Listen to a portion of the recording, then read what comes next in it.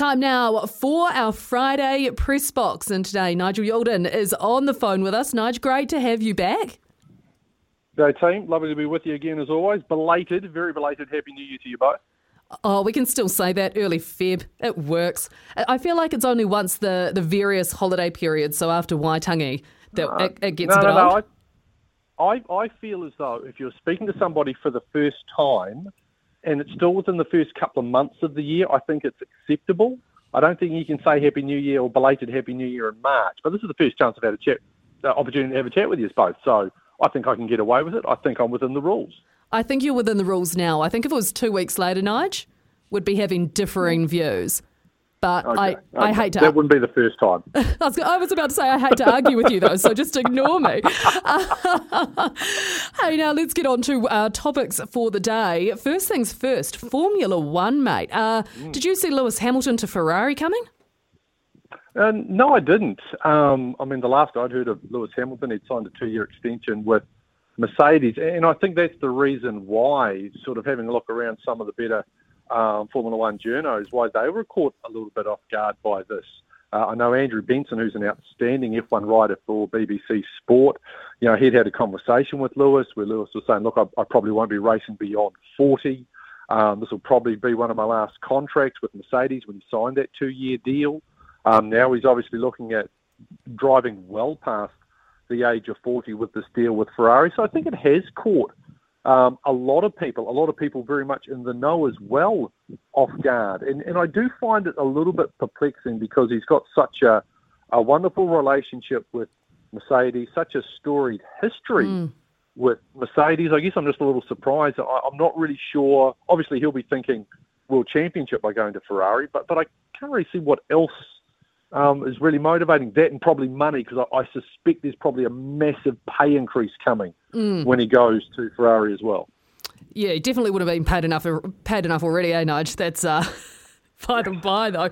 But it does create quite an interesting talking point as well, I think, for the season ahead, because he'll see out the season still with Mercedes. Same with Carlos Sainz, he'll see out the season with Ferrari. So, Beav, from an athlete perspective, is that something quite strange to have lingering at the back of your mind, that you're off to a new team the next year? Or would you just put it to one side completely and be able to just go, no, I'm here for this team right now, it's fine, do your best for them, and then we move on?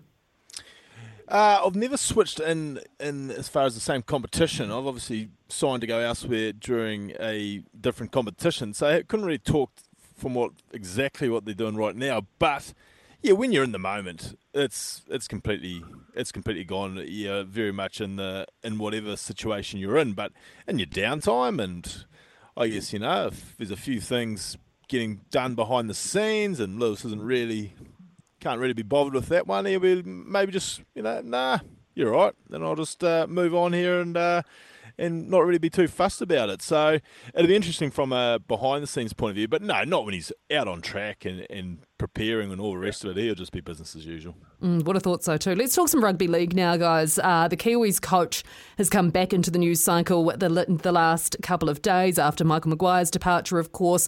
Confirmation that Wayne Bennett did in fact officially apply for the job, is on the shortlist. Andrew Webster said Stacey Jones deserves a crack. Do you have a preference, Nigel? Look, I think either way you are going to get a very, very good rugby league coach. Wayne Bennett's CV speaks for itself, and it's one of the better ones. He has had experience as well with the Kiwis. But I got to admit, I lean towards Stacey Jones. I've always liked Stacey's demeanour when he was a player, then as he's transitioned into his coaching career, and I've been lucky enough to speak with him with regards to a couple of roles that he's held with regards to the Warriors. I just think now's a really good opportunity. It's clear that he's got the respect of a lot of the players. I know Tohu Harris has sort of mentioned as well that he'd love to see Stacey Jones have a crack. As awesome as Wayne Bennett is, and it's going to be incredibly tempting, I would really like to see Stacey have a go. But the other thing too is, I think a lot of people are going, well, now's a great time to come in. The old cliche, and Beav can speak to this, you're only as good as your last game. Well, the Kiwis' last game was nigh on perfect, and you're going to be picking up that mantle. There's going to be a lot of stuff running with it as well. But I would love to see Stacey get an opportunity, remaining as an assistant under Andrew Webster. I kind of like that particular dynamic, not only for the Warriors, but also for New Zealand Rugby League as well. What about you, Beav? Would you have a preference either way? 24 hours ago, I thought it was a no-brainer. It had to be Wayne Bennett. Now that Stacey Jones has been confirmed that he is another front runner, all of a sudden, like Nigel, I don't think there's a bigger name in rugby league in this country, more iconic, more respected. It does murky the waters now, all of a sudden for me. 24 hours ago, I said, look, it was a no-brainer. Wayne Bennett wants a job, he gets the job. But it certainly does change. The only thing in Wayne Bennett's still gets me leaning there is you come up against Australia. You've seen it in State of Origin when he had no right to win a game versus a team. Like, I know our boys are now a lot more equal footing with the Aussies than they've ever been in probably our history. But the fact is, there will be a spook aspect. And the fact that Wayne Bennett is sitting there will have people spooked. And I really do like that, and that's taken nothing away from our greatest ever in Stacey Jones. And if Stacey gets the job, then 100% great appointment, all in on it. But I do love the mystery of having Wayne Bennett up our sleeve and just standing there across. Hey, maybe Wayne would be open to doing something like he did for Steve Kearney. Yeah. And saying, right, Stacey's going to be the front man, blah, blah, blah. He's going to do the media and all the rest of it. And like, looking at Wayne Bennett, I don't really think he's going to mind not doing the media and just have him in the background. So if they can make it work have both of them involved, that would be the dream, I reckon. Yeah, and we've seen it a lot in rugby, right? A kind of that almost, mentoring's the wrong way, but, the director of position that can mean just about anything under the sun you want to do. Exactly. Or even what Wayne Smith is doing across the All Blacks and Black Ferns in that kind of position that's out of the spotlight but is there in some form of guidance way would be quite interesting. I like that. I've asked you two to choose, and we've ended up with why not both. Anyway, here's Test cricket. Let's talk about Test cricket. The question I've got here is the allure of Test cricket back after two amazing matches. Personally, the allure of Test cricket for me never left, and I have a feeling, Nige, that you're probably similar in that way. But from a broader public and excitement and talking about the game perspective, do you think it's been given a shot in the arm from what happened with the West Indies in Australia and England and India? Oh, no, I think you got to go back. This goes back to New Zealand becoming the first team to win the World Test Championship.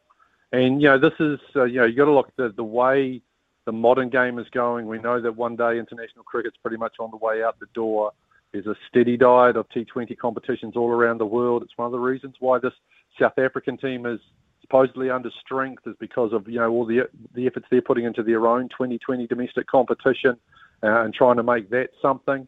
But I think the reason why it just comes back to New Zealand had a really good team that won the first ever World Test Championship. And look, we love winners. We absolutely love winners. We're no different to any other sporting nation in the world. And I think we like the way this team go about their work. They're not arrogant. They are confident. They are respectful. They play the game the right way. And I think for the most part, that is something that just really appeals to New Zealand sports fans. And the other thing, too, is they have been involved in some cracking test matches recently. You go back to that, the test series just last year against England, that astonishing game at the Basin Reserve. And, people now, it's an event. It's back to being an event. It's, hey, we're going to days 2 and 3. We're spending the weekend at the Basin. We're spending 2 days at Bay Oval, at Seddon Park, down at Hagley. It's become an event again. The cricket is being played in a really good, positive manner.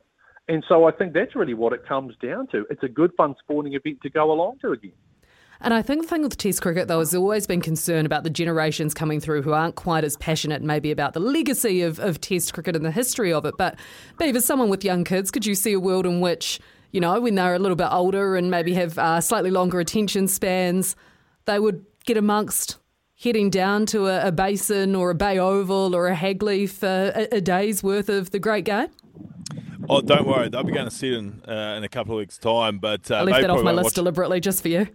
They won't watch a ball, but they'll entertain themselves. Don't worry about that. But no, I think Nige touched on it there. obviously we've got a wonderful team at the moment, but also the quality of contests for quite some time has been something.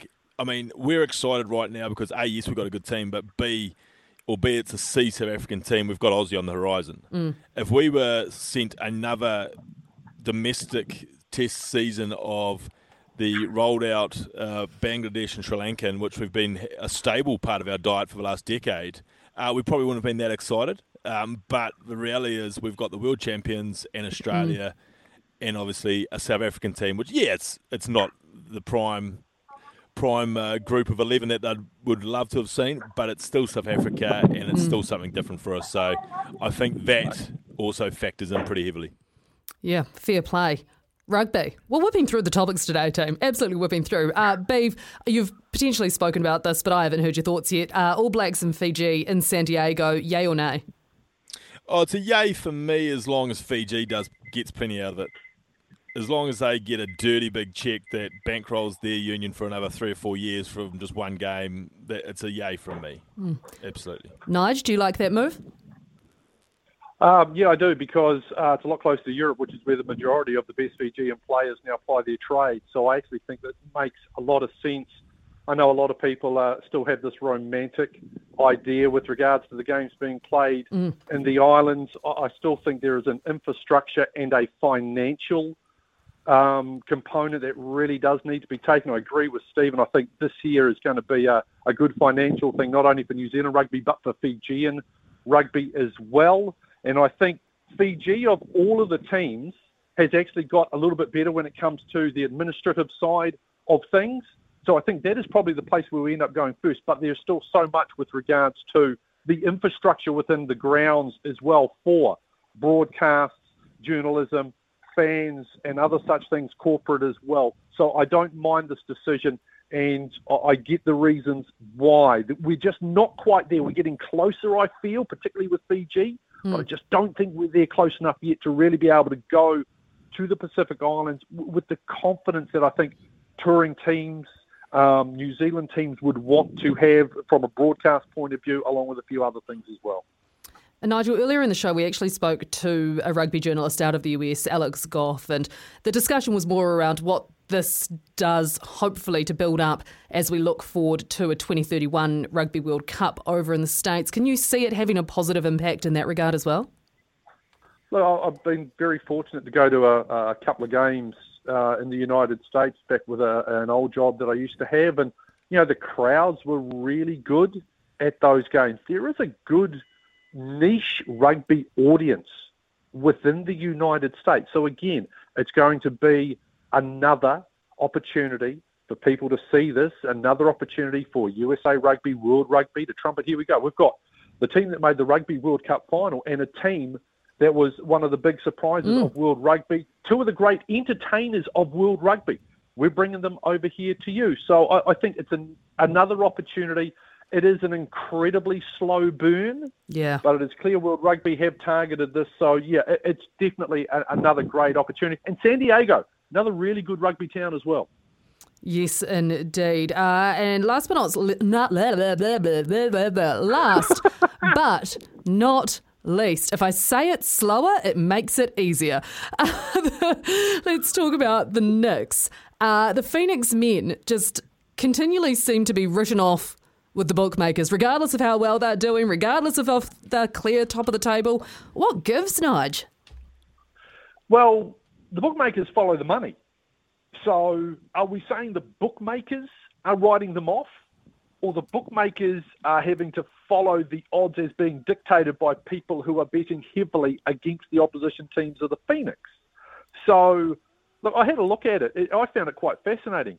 The New Zealand market had, I think, the Raw, last I looked, the Raw were 220 head-to-head, the Phoenix were 280. The Aussies actually had it closer. I think tab.com.au had it something like 240 and 260 the other way. So, look, I will defend the bookies a wee bit here. I know, they'll open it off, but then they are very much dictated to by, who's splashing the money out. I mean, Kim, all I've got to say is, can you tell Stephen maybe if he put a few more bucks on the Phoenix out of that massive bank balance of his, maybe we wouldn't be having this discussion. I think Beav can respond to that himself right now.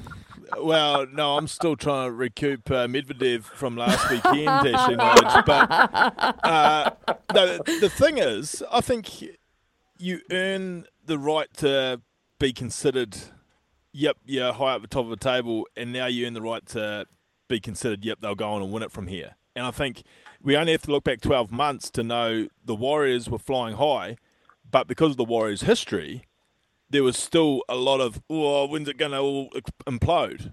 And that's, I think, potentially, because the Phoenix have never really, they've been in and around finals, but they've never really said, right, we're going to win the comp this year. Where this year, yeah, as weeks go on and they're still sitting where they're sitting, you have to start to believe. And that's, you just look at the Warriors. Last year, who was like, oh, geez, we're paying too much to win the title because we're going to win the title, win the top four.